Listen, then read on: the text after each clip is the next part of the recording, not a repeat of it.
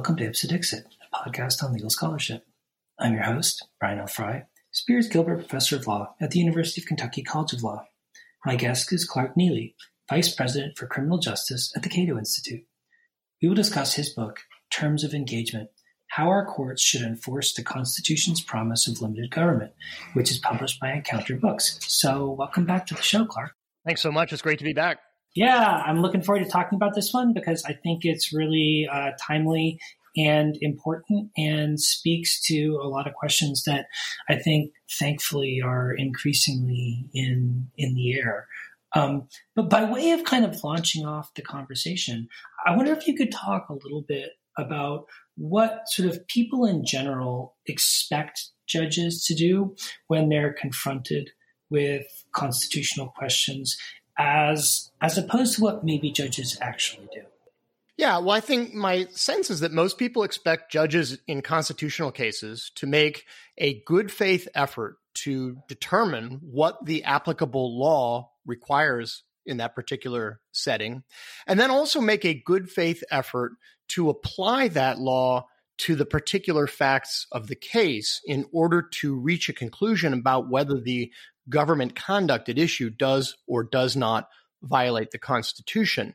And the basic thrust of the book is that that happens in some cases, but not all cases. And that in fact, the default setting, the default legal framework that judges apply to decide constitutional cases, in fact, requires them to not make a good faith effort to apply the relevant constitutional law to the facts of the case, which I refer to in the book as judicial abdication or sometimes as fake judging. And there's actually a great deal of it in the system. Well, so how do we know what the Constitution actually protects? I mean, is it just the things that are spelled out in the document itself, or is there something more than that? No, I don't think there are very many people who believe that the Constitution only protects those rights that are specifically spelled out or enumerated in the text. That's an extraordinarily idiosyncratic reading of the Constitution. It's not one the Supreme Court has ever adopted, and it's very difficult to reconcile with the explicit language of the Ninth Amendment, which states that the enumeration in the Constitution of certain rights shall not be construed to deny or disparage others held by the people. So the court has consistently, although I would say not sufficiently, identified and protected a number of unenumerated rights, ranging all the way from the right to get married, to have children and decide how to raise your children, to things like the ability to travel around without government permission, and a variety of other rights that are not enumerated in the text of the Constitution. Now, as I suggested a moment ago, I think the court is extraordinarily limited in the number of unenumerated rights that it protects, and makes it very difficult for people to essentially persuade the courts to protect some new right that the courts have not yet protected. But the basic point that you don't have to identify a specific textual protection in the Constitution in order to at least be able to discuss whether a given right should be protected is largely uncontroversial. Well, so you suggested earlier that while we recognize a range of different rights that are constitutional rights, they don't all necessarily get treated the same way by courts. Sort of, how do courts treat constitutional rights differently, and how do they go about deciding which rights get which kinds of treatment? In broad brushstrokes, the Supreme Court divides your constitutional rights into two categories. The court uses the term fundamental rights and non-fundamental rights. Another way to describe the dichotomy would be important rights and unimportant rights. And the reason why I characterize the latter category as unimportant, not because I think those rights are unimportant, but because the Supreme Court has made clear that it doesn't think those rights are important, because it assigns as the relevant legal framework something called the rational basis test, which, as I explain in the book, is a charade and a fraud. It is simply the courts going through the motions of judicial review without providing any of the substance. This rational basis test is the only protection that your that your non-fundamental, or as I sometimes call them, unimportant constitutional rights receive, which is in effect no protection whatsoever. So to summarize, the Supreme Court believes that some of your rights are very important and will receive a robust level of judicial protection, but that most of your rights are unimportant, or as the court says, non-fundamental, and receives nothing more than the charade of rational basis review. Well, so in the book, you kind of argue that where the rubber hits the road, as it were, in constitutional judging is actually sorting rights into the fundamental, non-fundamental, important, unimportant category. So if that's so important in determining the outcomes, how do we know whether rights are fundamental or non-fundamental, important or unimportant? Sort of how do courts figure it out? Well, it's a bit like asking whether Spider-Man could beat the Hulk in a fight. The most important point to make is that it's a completely nonsensical distinction. Of course, your rights do not fall into two discrete categories, important and unimportant. But the Supreme Court, as a matter of legal doctrine, has said so. And so there does have to be a way of distinguishing your fundamental versus non-fundamental rights. And essentially what the court has done is employ a number of tests over the years. But the gist of it is that the court will look to history to see whether the particular right that's being asserted is one that has been historically protected by the courts and is fundamental to sort of to a sense of ordered liberty, whatever that means. I find it kind of circular myself. But basically, it's a kind of a gut check.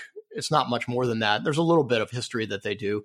But that's essentially the test that the courts will use to see whether or not or whether to characterize a given right as fundamental or non-fundamental if it has not already done so. Generally speaking, although not always, rights that are enumerated or listed in the text of the Constitution will receive fundamental status.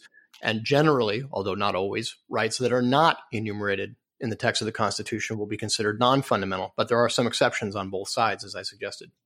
Well, so maybe you could give some examples of kinds of rights that court have kind of placed in the fundamental category as opposed to rights that the court has placed in the non-fundamental category. Because it seems to me that essentially just once you've decided what category to put the right into, it really kind of determines whether or not you can actually enforce that right against the government. That's basically right. Certainly you can go into court and attempt to vindicate a given right, but whether or not you will be successful in doing so depends almost entirely upon whether that right is put in the fundamental bucket or the non-fundamental bucket. Rights that go in the fundamental bucket are ones that people are pretty familiar with, I imagine. The right of free expression is considered to be fundamental. The right to the free exercise of religion is considered to be fundamental, as are a small handful of unenumerated rights. The right to marry, for example, is considered to be fundamental. So fundamental, in fact, that there's even a case where the court protected the ability of a prison inmate to get married while he was serving his sentence. So those are some examples of rights that the courts consider to be fundamental and will therefore receive significant, robust judicial protection. Among the rights that the courts consider to be non-fundamental include things like the right to own property. A home or a car or some other piece of property is considered to be non-fundamental. The right to earn a living in the occupation of your choice is considered to be a non-fundamental right, not entitled to any meaningful judicial protection. And believe it or not, this is even more relevant today than in past years. The right to have access to potentially life-saving drugs has been held by the D.C. Circuit Court of Appeals to be a non-fundamental right entitled only to rational basis protection, which is frankly a bit of a misnomer, rational basis review. The Supreme Court has not yet weighed in on that question itself, but that is, I would say, a rather breathtaking application of this fundamental versus non-fundamental dichotomy for the second most important court in the country to hold that even if you are a terminally ill cancer patient, which was what the plaintiffs in this case that I'm talking about had in common, there is no fundamental right of access to a drug that has not yet been approved by the FDA, but that your doctor thinks might save your life.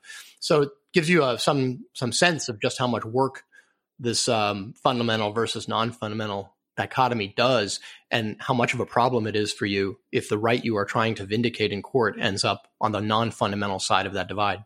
Well, so maybe you could walk us through how this works in practice. So imagine that a plaintiff asserts a fundamental right. Like, what happens? What does the court do? What does the plaintiff have to show? As opposed to if a plaintiff is asserting a non-fundamental right, what happens in those circumstances? Yeah, so let's take a relatable example in our times. Imagine that somebody comes up with a medication that they contend, or some kind of a treatment that they contend, helps with COVID symptoms. Now imagine that they're allowed to sell this, whatever it is. Let's put aside FDA approval and so forth, but they're allowed to sell the item. If the government attempts to restrict how they describe it in terms of the things that it can do or who should take it, et cetera, that will be considered a restriction of speech, probably a restriction of commercial speech, which the courts hold to a sort of lower standard or give the government more leeway, but still considered to be a fundamental right. And what you'll get is a kind of judging that I describe in the book as real judging or genuine. The courts use the term heightened scrutiny in this setting, but that's really just a euphemism for actual scrutiny.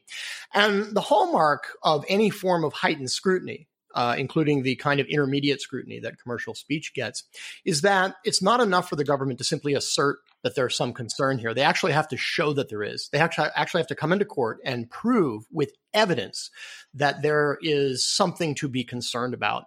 And then they have to show, again, with evidence, that the restriction that they have imposed, the limitation on speech in this case, actually materially advances whatever government end they're trying to advance, in this case, presumably public health. And the last thing that the government has to show is that there was not some less restrictive means available to them.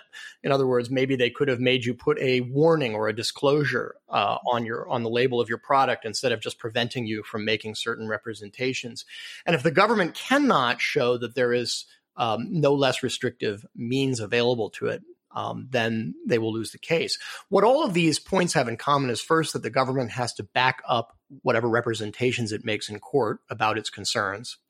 It has to identify actual concerns and not just sort of ad hoc or hypothetical concerns. And then it has to support whatever it says in court with evidence. And the burden at every step will be upon the government to demonstrate that the concerns it has recited are real and that the solution it proposes will, in fact, advance the ball. Now imagine that instead the government proposes to simply make it illegal to sell this product at all. The Supreme Court, in its infinite wisdom, considers it much more important to be able to advertise a given product than to be able to actually sell the product. So your ability to advertise gets heightened scrutiny, meaningful review. Your ability to sell the product, however, is considered a non-fundamental right. Therefore, all you get is rational basis review. And the rational basis test, as I said a moment ago, is a fraud and a charade. It's not really a test of any kind. All the government has to do in a rational basis case is assert that it has some conceivable concern that it's trying to address. It doesn't have to be true. There doesn't have to be any evidence that supports it. In fact, it can even be demonstrably false. But as long as it's conceivable, then the government can assert it. And the government doesn't have to show that the restriction it's imposing will do anything to fix the problem. Doesn't have to prove that with evidence. It just has to, again, assert that it might do some good. And the perhaps one of the strangest things about the rational basis test is that courts have actually interpreted it as requiring the judiciary to get involved. There are a number of circuit courts that have explicitly held that in assessing the constitutionality of a law under the rational basis test, they don't just rely on whatever representations the government made in court. They themselves, the judges, have an obligation to get involved and try to come up with potential justifications for the law, which really puts them in the role of an advocate more than a decider or an adjudicator. But these are all the hallmarks of the rational basis test, and that's why I refer to it as a charade and a fraud, because it actually isn't a test. It doesn't look anything like actual judging as we have come to know it. And it really is just a way for the judiciary to rubber stamp whatever the government wants to do while providing the simulacra of judicial review with none of the substance. Well, but Clark, I mean, people could disagree about what's a good reason or a bad reason for making a kind of governmental or regulatory decision, right? I mean, just how far did this really go, right? I mean, as long as it's sort of like conceivable or kind of possible, shouldn't that be enough? Like, what kinds of rationales would suffice under the rational basis test? Well, I can give you an example from firsthand experience. I used to challenge occupational licensing regulations when I was an attorney at the Institute for Justice. And one of the craziest ones that we ever challenged was a law in Louisiana that requires anybody who wants to sell floral arrangements to get a government license, just like a doctor or a lawyer. So in other words, in Louisiana, if you take two flowers and put them together in an aesthetically appealing manner, that's a floral arrangement. And it is illegal for you to try to sell that without being a licensed florist, a state licensed florist. One of the justifications that the state advanced in court when we challenged that law was that a conceivable explanation or a conceivable justification for the law was to protect consumers from the physical dangers of unlicensed floristry, which might include things like infected dirt, a misplaced corsage pin, or a loose wire. Some floral arrangements are held together at the stems by wire. And they advanced all of these as possible justifications for the law. And of course, all of them are patently absurd. There are no physical dangers to unlicensed floristry. But nevertheless, the district court upheld the law and cited as part of its rationale that it was conceivable, asserted that it was conceivable that the state of Louisiana might be trying to protect people from the physical dangers of unlicensed floristry. So that would be an example of a rather vivid example of the government going into court, asserting things that are patently false, but according to at least some people's lights, conceivable, and a law being upheld whose obvious, true justification, the true reason for the existence of Louisiana's florist licensing law has nothing to do with protecting consumers and everything to do with protecting licensed florists from competition. But under rational basis review, at least according to some people's conception of it, including mine, the judiciary has been told, don't try to figure out what's really going on. Simply ask yourself whether the state's asserted justifications are conceivable, even if they are patently false. And if they are conceivable, then you must uphold the law. So that's the rational basis test in a nutshell. Well, see, that seems bonkers, right? I mean, how did we get there? How did we get to a place where we would say that, this is a constitutional right, but we're only going to pretend to enforce it? I mean, if you can't enforce a right, it's not a real right in the first place. What happened? Well, I think the Supreme Court thought at a certain point that it was doing something very clever when in fact it was doing something very stupid. What I think the court thought it was doing that was very clever was kind of finessing the question of whether certain rights are or are not protected. So what the court would say would be something like, well, I mean, of course you have a right to earn a living subject only to reasonable government regulation, which, by the way, the court has been saying for more than 100 years. But the court is ambivalent about the status of that right. Perhaps they're not entirely sure whether the Constitution, in fact, protects that right. And they're very disinclined to get into the kind of endless conflicts that they would get if they applied a meaningful standard of review, because I can tell you from firsthand experience, in many areas, including definitely things like occupational licensing, business regulation, taxation, and so forth, so much of what legislatures do is not remotely related to advancing the public interest, but is instead nakedly about advancing the private interests of industry insiders, people with better lobbyists, cartels, et cetera. That if the judiciary were to take an honest look at every business regulation, every occupational licensing regulation, every taxing scheme, they would almost certainly find that a significant number of those were passed and are being enforced for no truly public-spirited reason. And so I think the Supreme Court wanted to try to figure out a way to avoid getting itself into those conflicts, but without denying that, for example, Americans have a right to work in the occupation of their choice, free from unreasonable government interference. And so I tried to finesse all of this, I think, by coming up with this standard, the rational basis test, where it can say on the one hand, sure, you have a right to be, taxed reasonably or to be regulated reasonably, but then turn around and apply a test that enables it to find in virtually every setting that the government acted reasonably, and only strike down a very, very small handful of laws where what the government is doing is so patently offensive and or irrational that there's not really going to be a lot of blowback from that particular case, and not really any blowback as long as the court just does that once in a great while, by which I mean strike something down under the rational basis test once in a great while, and rubber stamp the vast majority of cases that come before it, which is precisely what the courts do.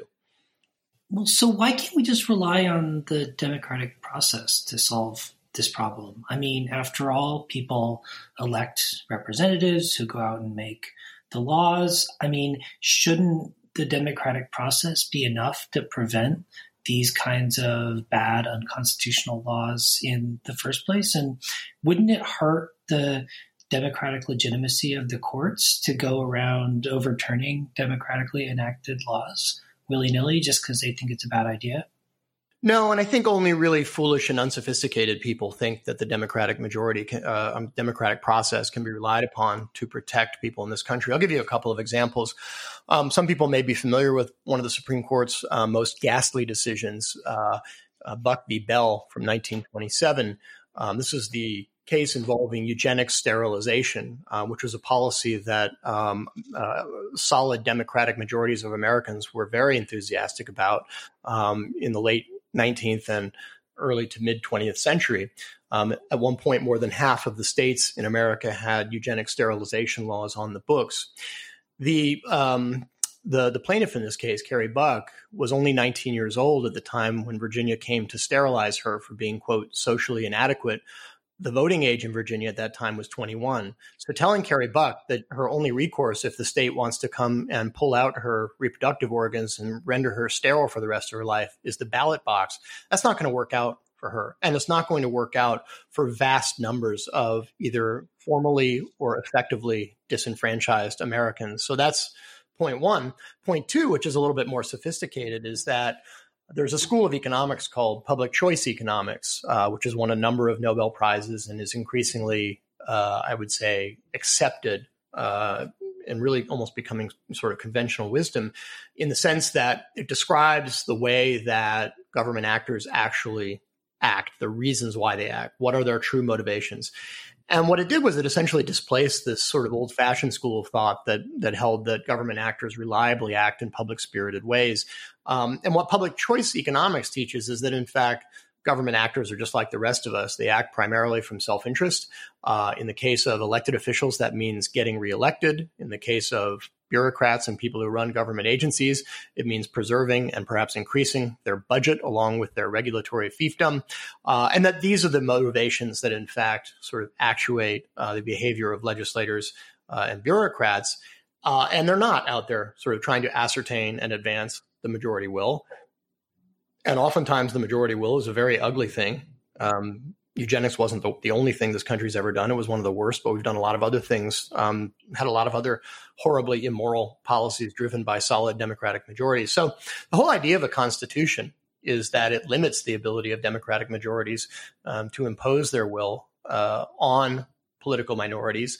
And if you go back in time and you were sort of looked at the Federalist Papers and the other writings of the founders, you would discover that they consider that to be one of the most important things that the Constitution does. It divides power on purpose. It puts lots of hoops and hurdles in the way of the legislative process on purpose. It carves out and identifies rights that must be protected on purpose. So the whole Constitution, or virtually the whole Constitution, is in a sense a very deliberate effort to push back against and to ameliorate the often horrendous effects of majoritarian politics. To the extent we're concerned at all about the kind of democratic legitimacy of judicial decision-making, do we have a sense at all about how the sort of way the Supreme Court and the lower courts have thought about fundamental versus non-fundamental rights tracks against sort of the perceptions of the general public in relation to those same concepts? In other words, insofar as the courts are making these kinds of decisions, are the decisions they're making consistent with the way that actual democratic majorities think about the same values? So 2 points. First, I'm not sure. I think the court sometimes, tracks to greater and lesser degrees, majority perceptions. Sometimes the court thwarts majorities under circumstances where I think we should be very proud of the court for doing so. The Brown v. Board of Education decision comes to mind. My sense is that did not reflect sort of majority view that schools must be desegregated, certainly not in certain parts of the country. And the court nevertheless unanimously stood foursquare for that premise. Other times, the court does seem to track public opinion. It arguably did that with the same-sex marriage case, Obergefell. I think by that time, there was a majority of people in this country that supported that institution. But perhaps most importantly, maybe the point to make is this: that's not the job of the court. Certainly, it's necessary for the court to maintain its institutional legitimacy. But the judiciary consistently weighs in as sort of the branch that people seem to have the most respect for, which is not to say that the judges should be cavalier and assume that will always be the case. But the judiciary has significant institutional capital. And the job of the judiciary, of course, is to do its best to interpret the Constitution and enforce it as written. And sometimes that will be very popular with people, and other times it won't be so popular. But as long as the court is not seriously endangering its institutional legitimacy in the way that it rules, then I personally don't believe that the court should be making an effort to sort of, keep its finger on the pulse of public opinion and avoid straying too far from it. Now, again, I think that it's important, for the court to be perceived as legitimate. But some of the Supreme Court's most shining moments have been in cases where they have gone against public opinion and vindicated individual rights. I've already mentioned the Brown v. Board of Education case. There were the flag salute cases where courts struck down laws that required children to recite the Pledge of Allegiance and/or salute flags. I'm fairly confident that the court went against the majority in those cases, and also the flag burning case, Texas v. Johnson. The Supreme Court upheld the right of people who want to express themselves by burning an American flag to do so, even though that too went against majority opinion. So it's not always the most important, or it's not really ever the most important question whether the court is tracking public opinion. That's really not what the Constitution was intended to do. Well, I was struck by the example that you present in the book of eminent domain and the Kelo v. New London case, where the Supreme Court, at least in my understanding, sort of purported to be issuing a ruling in favor of the kind of democratic legitimacy of local decision-making. And yet it seems like the outcome of that case is really counter to the way a lot of people kind of popularly think about what the Constitution does and says. And I wonder about that, and also about kind of people's perceptions in relation to some of the occupational licensing cases you discuss as well. Yeah, well, I think there's no accident that Kelo versus City of New London is among the most reviled decisions in the Supreme Court's history, and certainly in modern times. That was a case involving a question of whether the public use provision of the Fifth Amendment says that the government may only take private property for public use with just compensation. At issue in the Kelo case, which I helped work on, was whether the requirement that the government only take property for a truly public use extended to taking a bunch of homes in a middle to lower class working neighborhood or working class neighborhood in New London, Connecticut, and effectively turning them over to a development company to create a Yuppieville to replace the rather modest homes in the neighborhood with high-end townhouses, to build a 4-star hotel and some high-end office space. And the only justification that the government gave in that case was that it might increase the tax base and create some new jobs. The problem, of course, is that if that constitutes a public use, there is no property in this country that is safe. No piece of private property couldn't make more revenue by being repurposed to something else. And in a 5-4 decision, the Supreme Court held that the government can take your property and bulldoze it just to turn it over to a developer to build a nicer piece of property, build a nicer home, or to put up a shopping mall. I think what the court and the 5 justices in the majority, failed to appreciate was that That is the kind of thing that really could happen to anybody.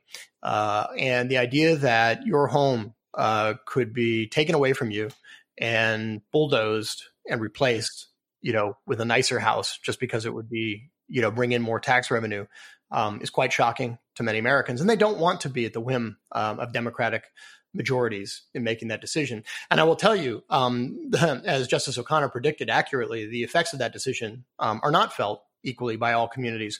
One of the next cases to arrive was a bunch of people who had nice little bungalows on the Jersey Shore that back when they built those homes, that was considered to be, 30 or 40 miles away from New York City, was considered to be quite a long ways. But suddenly those properties looked way more desirable. And developers came in and wanted to put condominiums there, except these people didn't want to sell. So that's the kind of example of who ends up on the chopping block, is people without a great deal of political influence, who are fortunate enough to acquire property in what has become a desirable place. So that's City of New London versus Kelo. Again, one of the most reviled decisions in Supreme Court history. About 85 or 90% of people, when polled, expressed opposition to the opinion. I think maybe the Supreme Court, to some extent, regrets it. And I suspect if that case came before the Supreme Court again today, the result would be different. You also asked about occupational licensing, which was my specialty at the Institute for Justice. It's amazing to me. When you think of the way that the Supreme Court has defined what a fundamental right is, a right that is historically significant and fundamental to the concept of ordered liberty and so forth. It's actually kind of hard for me to think of a right that is more fundamental than the ability to put food on your family's table through honest work. And that's what we're talking about here. We're simply talking about the ability to work in an occupation subject only to truly reasonable government regulation. An example would be to say, if you want to charge somebody money for performing surgery on them, it's reasonable for the government to say, okay, well, you need to show that you actually know how to do surgery. But at the other end of the spectrum, the idea that you should not be permitted to sell a floral arrangement without demonstrating to the government that you have, a certain baseline level of skill is preposterous. And in fact, our client in that case, a woman named Sandy Meadows, was a widow whose only vocational skill was floral arranging. She was actually quite good at it, but she just couldn't pass the test because the test that Louisiana would administer is so deliberately rigged against sort of outsiders that this woman, Sandy Meadows, whose only vocational skill in the world was selling floral arrangements, was forbidden by the state from supporting herself by selling floral arrangements. And she actually died alone, unemployed, and in poverty in the middle of that lawsuit because she had been hounded out of the floral industry, couldn't find another job, and we couldn't get a judge to strike down the law in time for her to go back to work. So these seemingly perhaps pedestrian or even absurd cases actually have extraordinarily great significance for some of the individuals involved. And it's easy for people to forget that. I hope they don't. Well, so Clark, I mean, isn't the idea of judges sort of aggressively reviewing the constitutionality of government laws and regulations a kind of judicial activism? Is that something that people should be concerned about? Well, perhaps genuine judicial activism, which is when a court nakedly substitutes its own policy preferences for the law. But that's really not what we're talking about here. We're talking about an active judiciary, not activist. And the whole argument in the book really boils down to this. It's much less about what the Constitution does or doesn't say. That's an issue of constitutional theory. And there are some really great constitutional theorists out there, including Randy Barnett, who's probably the leading libertarian constitutional theorist. But what this book is really talking about is whether it's appropriate to have a constitutional jurisprudence where judges make a genuine effort to ascertain what the government is really up to in some cases, but then don't make a genuine effort whatsoever in other cases. And let me give you a quick illustration. I use this one in the book. Imagine that police come into a certain neighborhood and simply order everybody to stay inside until further notice. There's no law that purports to authorize this. They're not enforcing a court order. They're just doing it on their own authority, ordering people to stay inside until further notice. Ask yourself whether or not that order is constitutional or not. And it's a bit of a trick question because, in fact, you cannot answer the question unless you know why the order was given. If we're talking about Birmingham, Alabama in the early 1960s, and there's an election tomorrow, and the police are going through certain neighborhoods, making sure that certain people can't get to the polls because they're shut up inside their houses, then that order is rather blatantly unconstitutional. It's a direct effort to interfere in the ability of those people to vote by violating the Fourth Amendment and seizing them illegally and holding them inside their houses, not even a close call. But if, on the other hand, we're talking about Boston, Massachusetts in April of 2013, and those police officers are in hot pursuit of two terrorists who set off a bomb at the Boston Marathon, which is exactly what was going on, then to a high degree of certainty, that order is lawful. It is constitutional, and it will not be struck down. And it's the exact same act on the part of the government, ordering people to stay inside until further notice. And if you do not ask why it was done, if you do not ask genuinely and honestly what ends the government is pursuing, then you cannot answer the question of whether the order itself was constitutional or unconstitutional. And that's the entire argument in the book, is that there's real judging, which is where you really try to get to the bottom of what's going on to figure out what the government is actually doing. And then there's fake judging, where you simply rubber stamp whatever the government is doing by rationalizing a justification that may or may not have any grounding in reality. And the entire objection in the book is to a system where the idea that you can either get real judging, which I just described, or fake judging, which is rational basis review, simply comes down to this more or less intuitive or gut level decision on the part of judges about whether the right at issue is fundamental or non-fundamental. There are no non-fundamental rights. There are no unimportant rights. There are no rights that should simply get this kind of rubber stamp, fraud and a charade basis of judicial review, where the court kind of winks at the government and just rubber stamps and upholds whatever it's doing. Every single constitutional challenge is entitled to genuine judicial review, where the court makes a genuine effort to figure out what's really going on and what ends the government is actually pursuing, to assess whether those ends are constitutional or unconstitutional. And it's no more complicated than that. Well, so Clark, in closing, I wonder if you could just talk briefly, maybe especially for kind of law students and lawyers, about how you would propose that courts and judges change the way that they do constitutional decision-making. I mean, it sounds to me like what you're proposing is getting rid of the rational basis test entirely. Is there more about the kind of constitutional doctrinal sort of superstructure that you think we ought to revise as well? So I think it would actually be revolutionary to get rid of the rational basis test. The rational basis test is, in fact, the default setting in constitutional law. It's the standard of review that you will receive unless you can persuade the court that it's dealing with one of these small handful of fundamental rights, or it's discriminating on the basis of some invidious quality. If you can't persuade the court that one of those two things is going on, then your challenge will get rational basis review, which is to say no meaningful review. So it would really be quite an extraordinary thing to eliminate the rational basis test and have all constitutional cases receive some form of real judging. The rational basis test, by the way, has also crept into other areas of law, such as federalism, the question of what powers the federal government does and does not have legitimately to wield. It's crept into criminal law. Does the government need a good reason to put you in a cage? No, it does not. If you just happen to prefer the wrong, not particularly harmful plant and you grow it in your backyard, they can put you in a cage, even if that plant's not doing anybody any harm. So the pernicious effects of the rational basis test would be impossible to overstate in our system.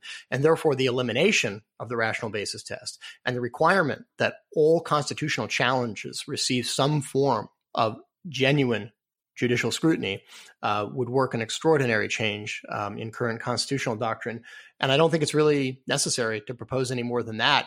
There may be other things that we would want to do if we ever got to that point, but just simply requiring real judging in all cases would be so momentous, and it would change so much of what current constitutional doctrine would look like, that I would suggest we just start with that and then reassess if we ever get there. Amazing. Well, Clark, thanks so much for coming on the show for a second time. It was great talking to you, as always. The book was great and a quick read, and I highly recommend it to listeners, if only to check out your example of rational basis, Dad, which I found quite amusing. I appreciate that. I get a lot of good feedback on Rational Basis, Dad, and maybe we can just tantalize the listener with that story. But yeah, it's in chapter 3. Feel free to turn to that part of it. And thanks so much for having me on. I really appreciate the opportunity to share with people that there's a very interesting sort of dynamic going on in constitutional adjudication that I wish more people knew about. And I think this is one of those things where just to get the word out is a huge step in the direction of meaningful reform.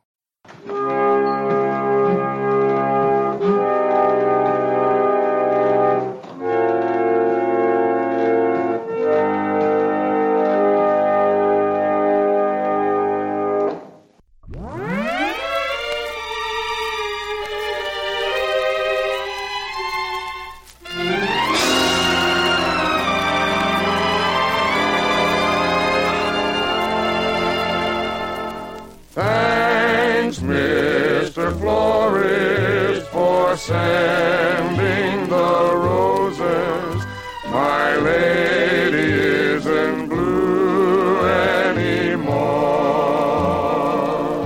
She's wearing a smile now instead of a frown. She'll soon wear an orchid on her wedding gown. You told me the roses would win my blue lady. I thought you'd like to know it turned out fine. So thanks, Mr. Florist, for the red, red roses that made the blue lady mine.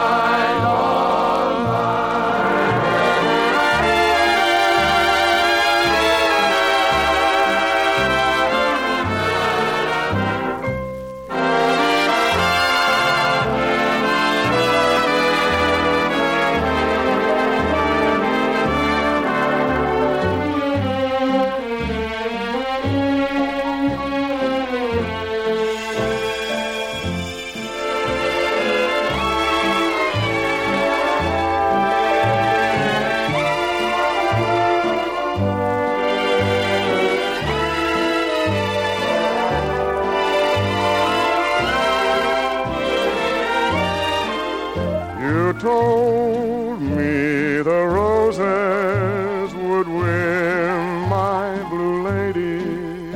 I thought you'd like to know it turned out fine.